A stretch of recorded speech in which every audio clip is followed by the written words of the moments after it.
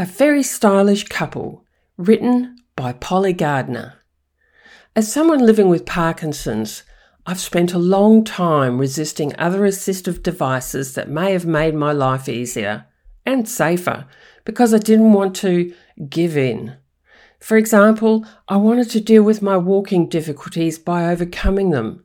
I could accept a walking stick, but going the next step to a walking frame was too far. It seemed too cumbersome and clearly identifies you as old and disabled. I was certainly never going to be seen creeping around a shopping centre sitting on a mobility scooter. Then something happened to change my mind. My daughter and 8-year-old grandson were coming for the school holidays, and I took a chance and rang Rottnest to see if there was any accommodation available. One last cottage. What a stroke of luck. Then I rang to book their bikes and a cheery young voice said, "And what about you? How will you get around? Will you have a mobility scooter?" Astonished, I tentatively agreed to book one. It was waiting for us at the end of the jetty when the boat arrived, so there was nothing to do but receive instructions from the 8-year-old who mastered its very simple technology in about 2 minutes. I climbed aboard and settled into its comfortable seat. It felt quite secure as I applied a bit of pressure to its single driving lever. From that very moment, it was fun and freedom. The next day, riding around the island together, we were complimented for being such a stylish couple.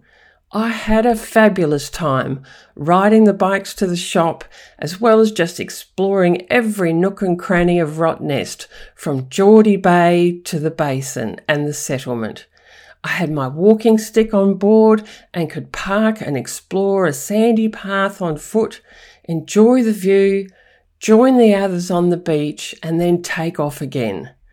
And I could carry the towels and supplies that were too heavy for his sparkling sky blue bike on my shiny royal blue scooter. There was a bit of a turtle and hare competition as he flew past me on the downhill slopes, and I steadily overtook him when he walked to the top of the hills. Home again, it has set me off on a new quest to thoroughly research the mobility scooter market and find the perfect one for me.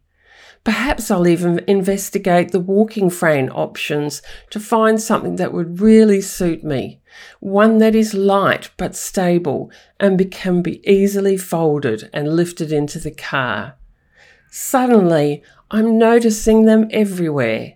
Yesterday I came across a savvy friend with a very cool aluminium model that was so easy to use and so simple to fold and light to pack into her car.